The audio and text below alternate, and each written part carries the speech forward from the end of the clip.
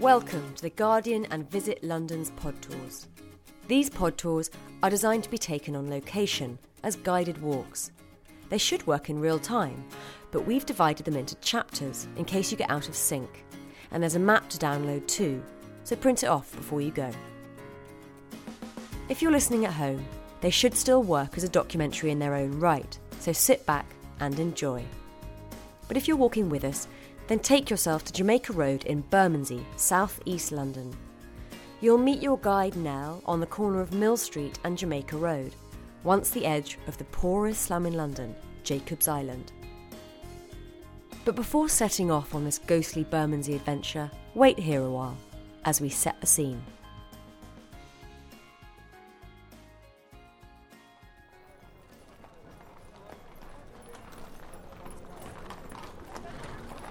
Near to the part of the Thames on which the church at Rotherhithe abuts, where the buildings on the banks are dirtiest, and the vessels on the river blackest with the dust of colliers, and the smoke of close-built, low-roofed houses, there exists the filthiest, the strangest, the most extraordinary of the many localities that are hidden in London, wholly unknown even by name to the great mass of its inhabitants.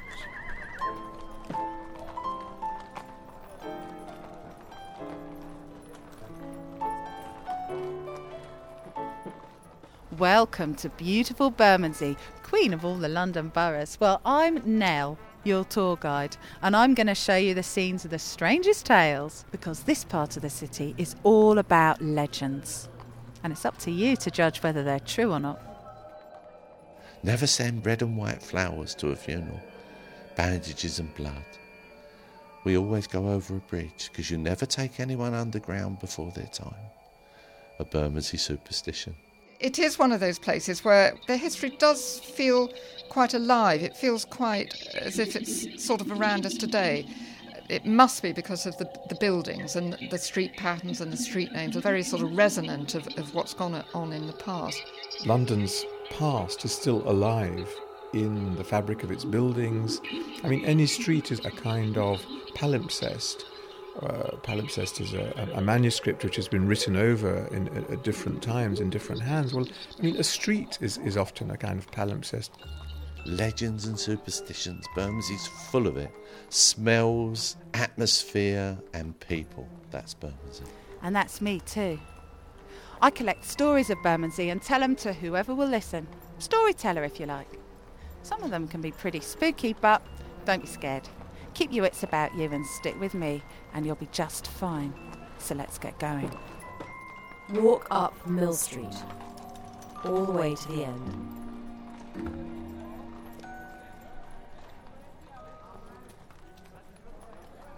Once upon a time, there was a girl called Nell. She wasn't born rich, but she sought riches. As an orphan in Bermondsey, life wasn't easy. I'll tell you what, this place gives me the shivers.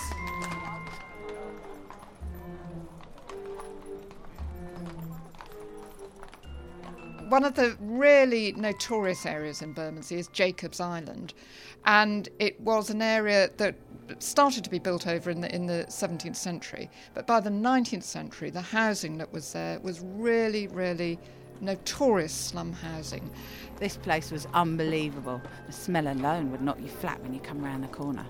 Of course, in London, the 19th century, you get outbreaks of cholera, and Jacob's Island was a real sort of black spot for cholera. And it became one of those sort of scandals of London where people who were concerned about social conditions would go there and would write sort of horrified accounts of the sort of sheer squalor that people were living in. And maybe the most famous account of it is the fictionalised account in Oliver Twist by Charles Dickens, which is supposedly set in Jacob's Island.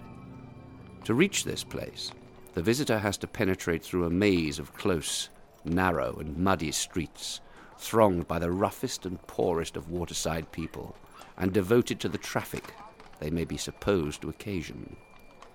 The cheapest and least delicate provisions are heaped in the shops. The coarsest and commonest articles of wearing apparel dangle at the salesman's door and stream from the house parapet and windows, jostling with unemployed labourers of the lowest class, ballast heavers, coal whippers, brazen women, ragged children, and the raff and refuse of the river, he makes his way with difficulty along, assailed by offensive sights and smells from the narrow alleys which branch off on the right and left, and deafened by the clash of ponderous wagons that bear great piles of merchandise from the stacks of warehouses that rise from every corner.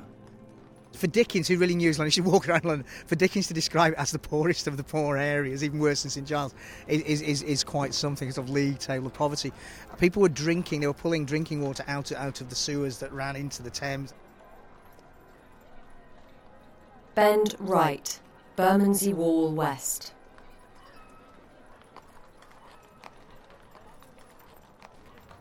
Now, stop here a minute by the river. Look back at the City of London. Wouldn't have looked like that in Mayhew's day. That used to be a separate city altogether.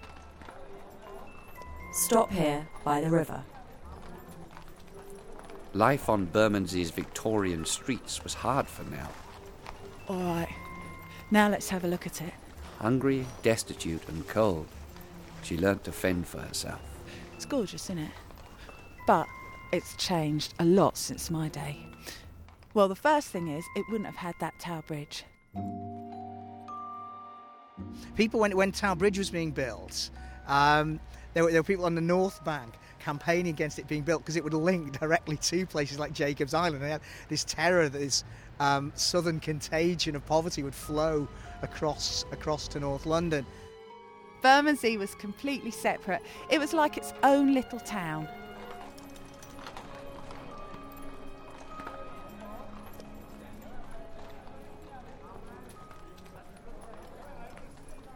Continue walking along Bermondsey Wall West. All these docks round here, it was mayhem. Look at them all. There's, St Saviour's, that was tea, it was all right. You'd have Ivory Wharf. Mark Brown's Wharf was bacon, eggs, Polish bacon and eggs. You'd have Tea Wharf, Caledonian Wharf. Butler's Wharf, they done like fruit, oranges. Then there was Spice Wharf, which is at Dockhead by Jacob's Island. You'd walk through there and you'd smell the curries and spices and flowers. Oh, it was quite an amazing place. A lot of London's food came through those docks. It's got this tag, this name tag of the larder of London. There's quite a lot of well-known names of grocery firms like Cross and Blackwell. You know, it was the source of a lot of Londoners' food. I got my brief, what they called a dock brief, when I was 21, and I came out when I was 55. So it was roughly 34 years. It was an experience that I wouldn't have missed for the world, because I used to say that you could walk along the river and smell the world. George Row, turn right.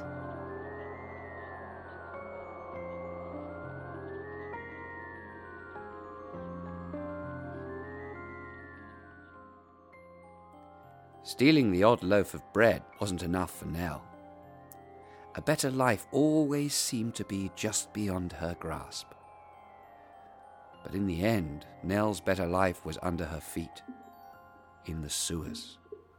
Yeah, right below this mayhem and chaos, that's where I belong. They call us toshers. The toshers were part of the low life of Victorian London, and they were the scavengers who worked in the sewers. A lot of the toshers lived in Bermondsey. It was a poor area, and you've got to be quite desperate to go and run around the old sewers. Well, the new sewers and the old rivers is the best way to describe it. So buried rivers are like the Fleet and the Walbrook. Well, they said it was dangerous. Even made it illegal. All over a bit of drowning. Not that I was bothered. I made good money. I ate and drank well, and no one told me what to do. They developed their own subculture, their own legends, their own ways of being. They're starting to anthropomorphise the creatures around them, and the creatures around them are rats. Any job involving water and danger, if you think of fishermen, the number of superstitions that fishermen have, sailors as well, they start to develop their own superstition. So their superstition is focused on rats, and in particular this large queen rat. The queen rat, if she took a particular fancy to a young tosher, to a young male tosher, anyway, she could transform herself for one night only, into a raven-headed beauty, seduce the guy, spend the night with him, and then disappear in the morning. You can even hear her sometimes.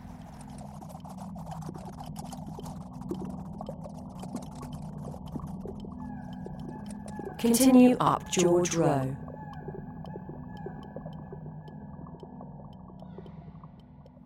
Now, I told you Bermondsey was a place of legends. Well, because I'm your storyteller, I'm going to introduce you to this one. There is one fantastic story in all senses of the word that relates to where we're standing right now, because in a tiny, cramped attic room on Jamaica Road, the prophetess and visionary and mystic, although some say conwoman and trickster, Joanna Southcott was reported to have lived and to have given birth to the new Messiah, aged 64 years old. But her story began far from Bermondsey, in the West Country of Devon. And her life was very ordinary there. She was born in 1750, she was unmarried until she was 42, and she was working as a servant for Mrs. Taylor of Exeter. She was scrubbing the floor when she heard a voice speak to her, and she believed that this was the voice of God. She began to write down and transcribe these messages. All the money that she'd worked for over 20 years to save, she used the money to have a pamphlet printed called The Strange Effects of Faith. At the end of George Row, turn right onto Jamaica Road, cross the dual carriageway and take your first left into Abbey Street. She had lots of followers, and Joanna Southcott rewarded all her followers by giving them folded pieces of paper and called them her seals, and said if you had one of these you would get into heaven. And they were quite controversial because people at the time said that she was selling them for kind of extortionate prices, although she always said she gave them freely. But what's interesting about the paper is that came from Elias Carpenter, who was a paper maker who worked at the Neckinger paper mills. So it was kind of Bermondsey water, Bermondsey paper that kind of made up these controversial seals. Nothing much happens for 9 or 10 years. And then when she is 63, she is standing in a room and she feels it lit up with the brightness of a billion candles, and she feels herself floating upwards into the sky. And the voice tells her there and then that she is the bride of the Lamb, that she should order 12 gowns for her wedding, that she's going to carry and give birth to the new Messiah.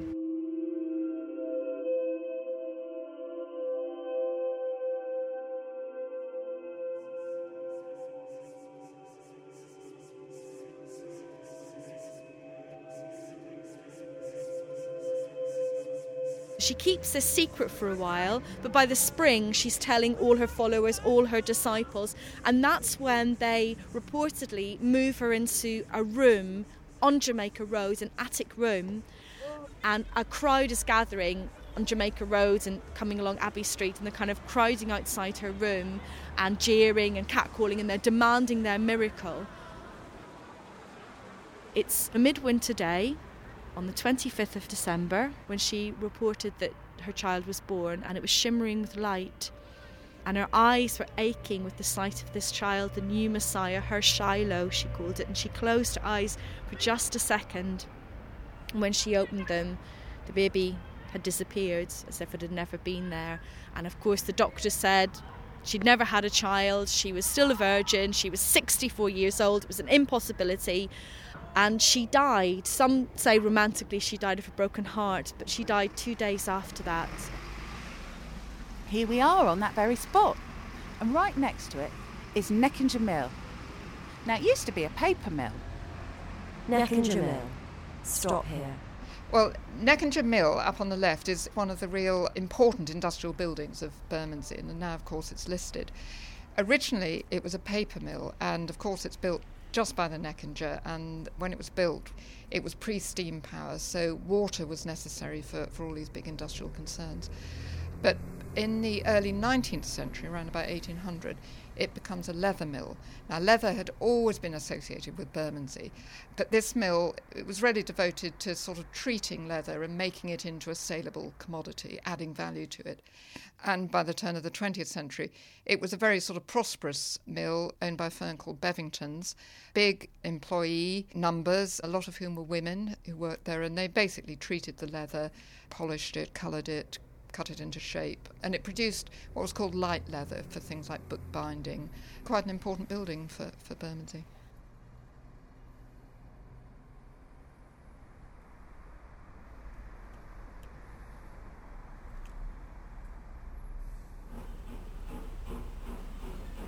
Before going under the tunnel, turn right into Druid Street.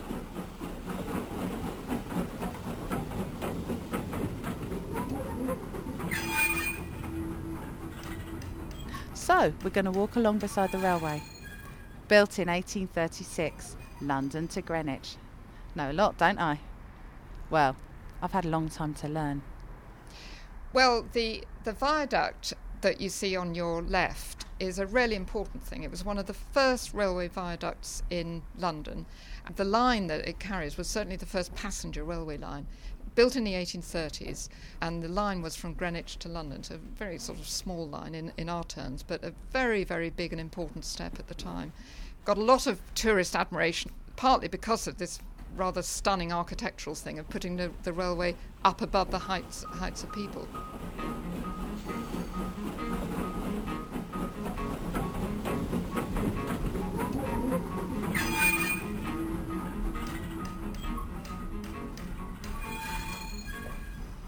The Spa was the first station we had, and as we walked through Druid Street, you can see to your left these amazing railway arches that were built first of all for us to get through, but then became hives of industry, working places, store places and things that we had there. And when you walked along Druid Street, for me, my memory of that is the smells. You've got Jacob's Island over to your right, and you've got the smells from the spice mills there, the curry, and then to the left the Spire Bakery is behind you, so you can smell the baking, the Pier Stuff factory to the back of you, so the custard's being mixed, and Pete Freen's baking on a Thursday would come wafting over. So anywhere near Abbey Street or walking down Druid Street, for me, is a memory of smells.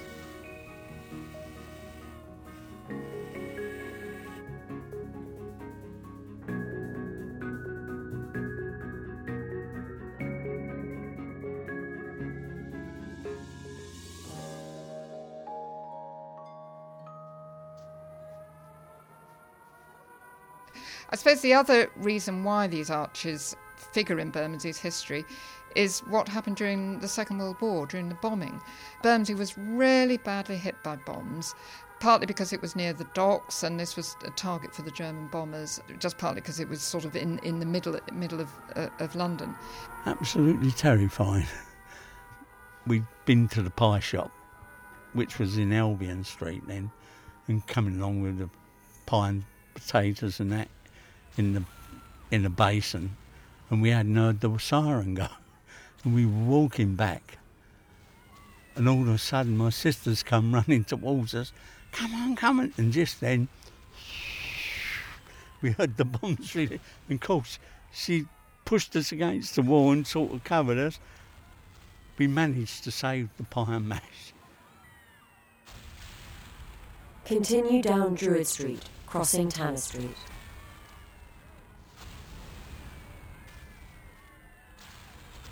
There was a particular tragedy at the Druid Street Arches. People sheltered in the arches. Obviously, on the north bank of the river, people sheltered in tube stations, but there weren't any tube stations at Bermondsey at that time. The bomb hit the railway, but it went right through the railway arch and didn't explode then until it went through the railway arch and exploded in amongst the people. I think over 60 people were actually sheltering, and they were all killed. My mother didn't go, and I didn't go to the shelter regularly. After that incident I had with Eve, that's it. We stayed indoors all through the bombing. And if it got a bit too heavy, we'd sit under the table. Bermondsey suffered hugely from the war. You looked in my books as a funeral director. In the 1940s, every one of those families lost people during that period of time. It didn't dampen them. They got up and got on. I think we owe Bermondsey a big debt in the war.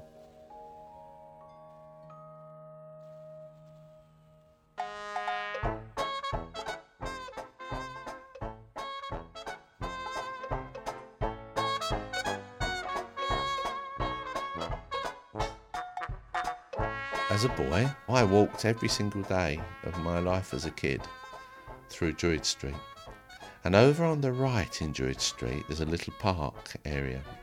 There are buried, I believe, the ashes of Alfred and Ada Salter. Alfred Salter was perhaps a legend in Bermondsey. Well, the Salters are really two of the sort of heroes of the Bermondsey story in the 20th century. Both of them were incredibly interested in social improvement. And he was a doctor and treated the poor very, very cheaply, if not for free. And this was before the National Health Service. And they were committed to doing everything possible for the poor of Bermondsey. And he eventually became the MP and she became the mayor. So between them, they became, the, if you like, the sort of king and queen of Bermondsey. He was so appalled by the deprivation in Bermondsey. In the 1920s, 1930s, going along there, that was the height of his sort of career. And for the first houses that were put in Bermondsey, not the tenement houses from years back, but the first proper housing. And this was supposed to be the sort of ideal of sort of urban housing for the working classes. It's my view that he and his wife and their campaigning and their work actually changed the direction of the area. Put us on the map, I think.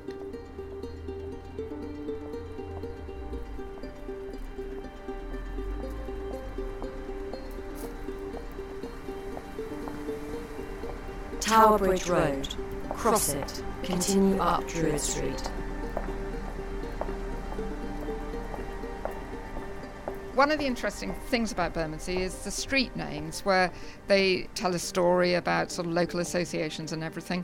We've got Jamaica Road here, and that sort of reflects the connections between London and the West Indies, and Jamaica, the sugar trade, the rum trade. This idea of the city as an archive, it's an archive of transformations, of arrivals, of departures, and of the things which those arrivals and departures have brought, the impact that they have actually had on the city.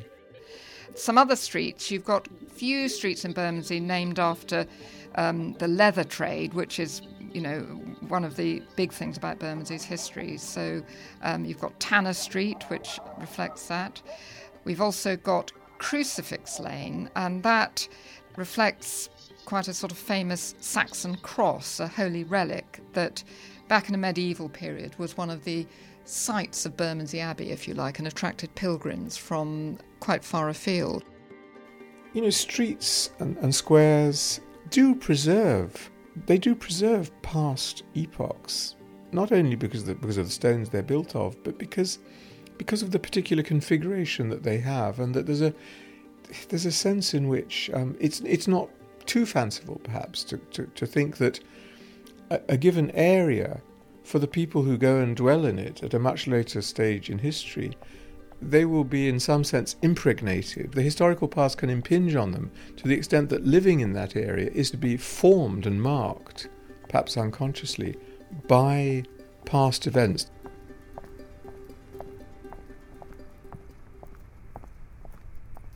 Bend left. Crucifix Lane. Continue under the tunnel.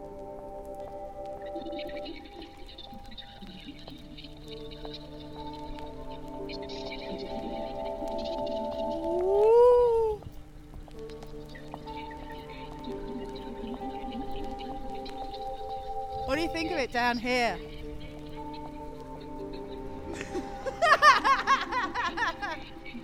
Do I sound like a ghost?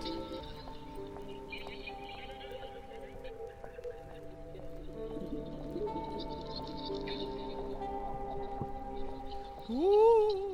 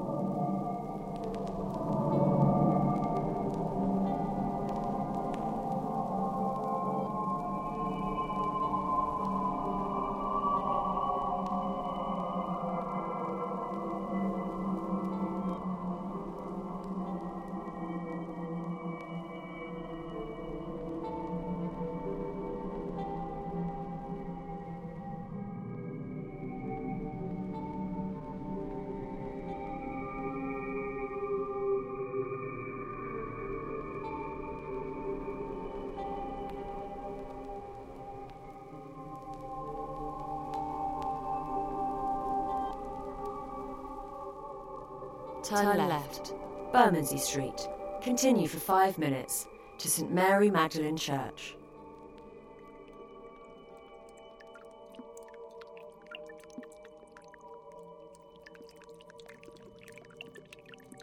Damn sewers.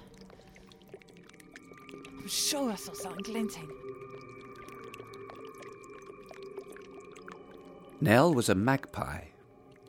She scraped through mud, waded through sludge, seeking out the necklace, the wristwatch that would pay for the evening's entertainment above ground.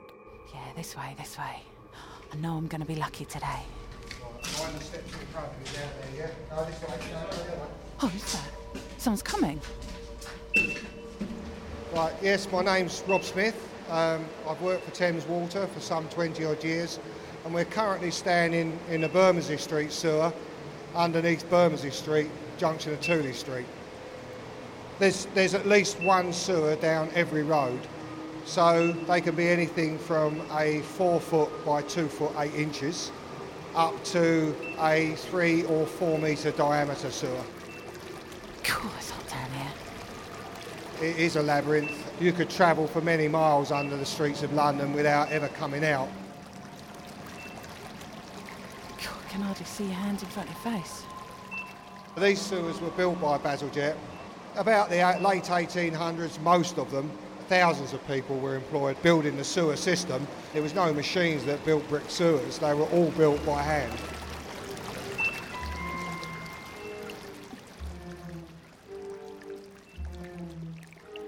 If sewage was Nell's friend, then the tidal Thames was Nell's enemy.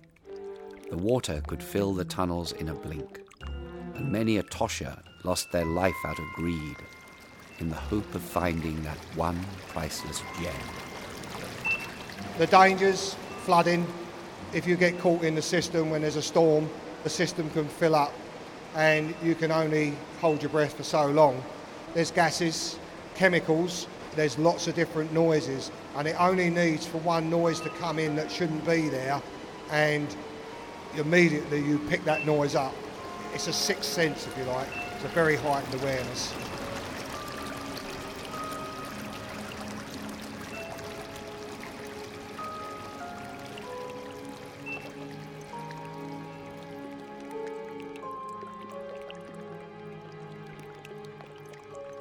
For 7 years, Nell outwitted the waters. But one misty autumn morning in 1850, old Father Thames outwitted her. The level's rising. We're getting to that time of day, 1 o'clock, coming up 12, 1 o'clock. The levels in the sewer system rise because of people are all coming out their offices, restaurants, going to the toilet. So the levels are coming up to the afternoon peak, and I think it's time to make an orderly exit, really. Her body floated out to the Thames and beyond, but her spirit couldn't leave. Nell walks Bermondsey's streets and sewers. Now the borough is hers.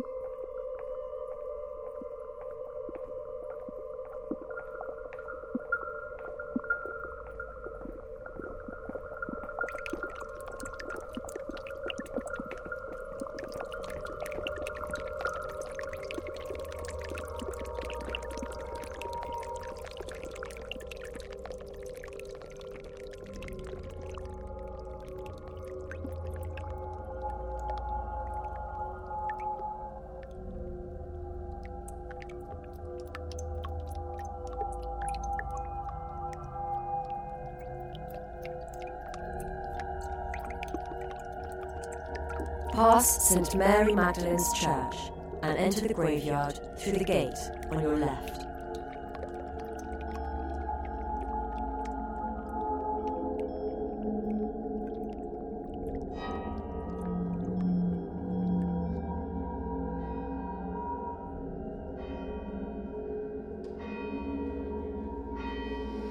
So as we walk along Bermondsey Street at the Abbey Street Long Lane end, that's St Mary Magdalene's Church, and really was part of the old abbey.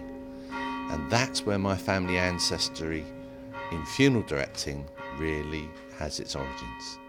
On the corner by Long Lane and Bermondsey Street, right opposite, there's a watch house. And that watch house is the cemetery area of the churchyard that we were the guardians of. And it was a frightening time, really, because people were often buried. And I don't think it would be terribly unusual that someone might have been buried before their death.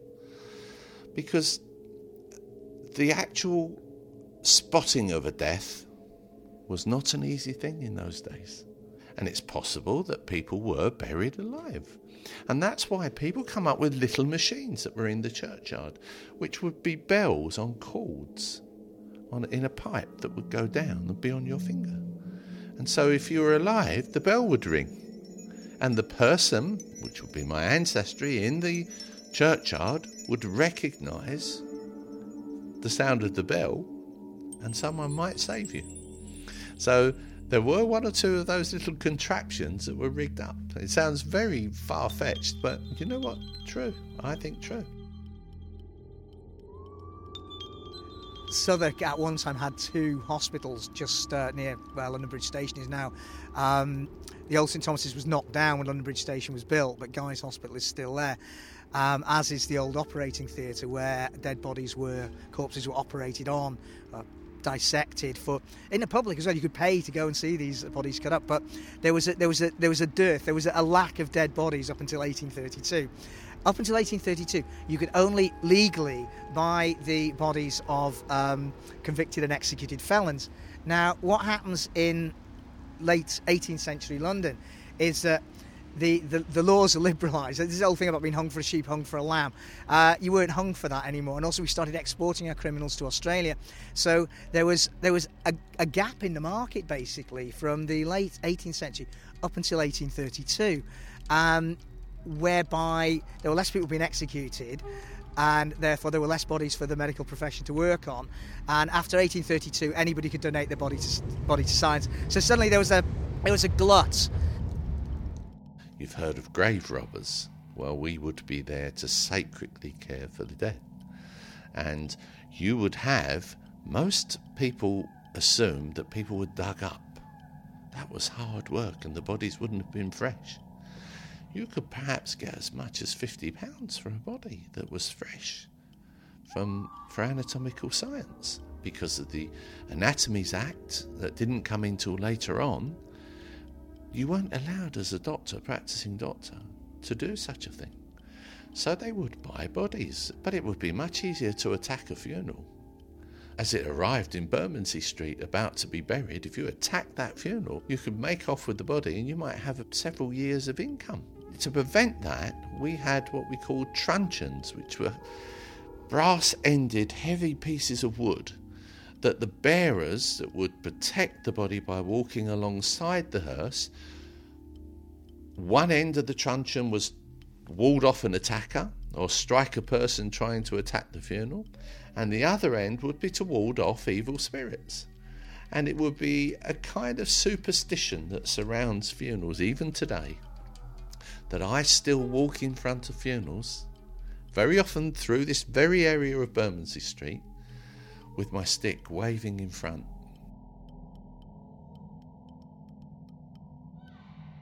Legends and superstitions, Bermondsey's full of it. And those superstitions gather around you. I believe there has to be more to this life, much more to this life. Sometimes people don't know they're dead. Maybe there is a certain sort of atmosphere in Bermondsey, which means that its ghosts still sort of hover among the streets. We die, And maybe the soul or the spirit of that person doesn't quite understand what's happened to them. For me, it doesn't frighten me. It gives me great peace, actually. I like to think your funeral director, if he's a family person like we are here, is the kind of midwife that sees you on. Exit the graveyard at the other end through the corner gate on your far right. You'll see Café Del Aziz opposite you on the right. Go inside.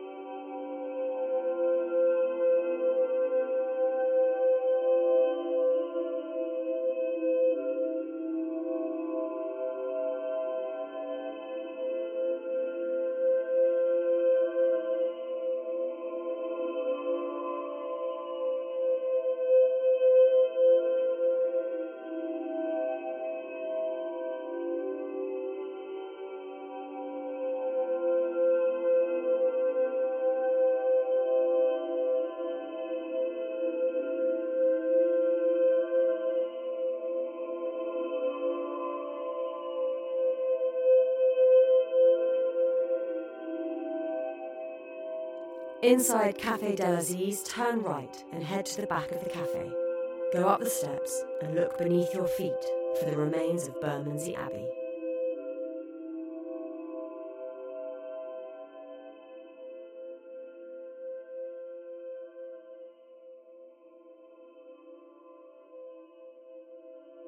The Abbey really makes Bermondsey a place, as it were, a proper place, and it's mentioned in the Domesday Book. And the Abbey itself dates back to the Norman Conquest, and it was founded by a French order of monks. So founded in the 11th century and became very, very wealthy in the medieval period and was used by kings and queens who came and stayed there and patronised it and gave it more money. Became a place of pilgrimage because of this Saxon cross that people found, and was a very, very flourishing institution. But then, like all abbeys, it comes a cropper in the reign of Henry VIII, who dissolves the monasteries and passes all that rich, wealthy monastic property onto his courtiers. And somebody gets Bermondsey Abbey and knocks it down and uses the stone to build a house for himself. So that's sort of the end of the Abbey, but it's left a legacy in the sense of Bermondsey itself, because Bermondsey, you know, that time that the Abbey was there, that was when the sort of major streets were built and some of the major settlements were started. So without the Abbey, it's probably fair to say that Bermondsey wouldn't exist today.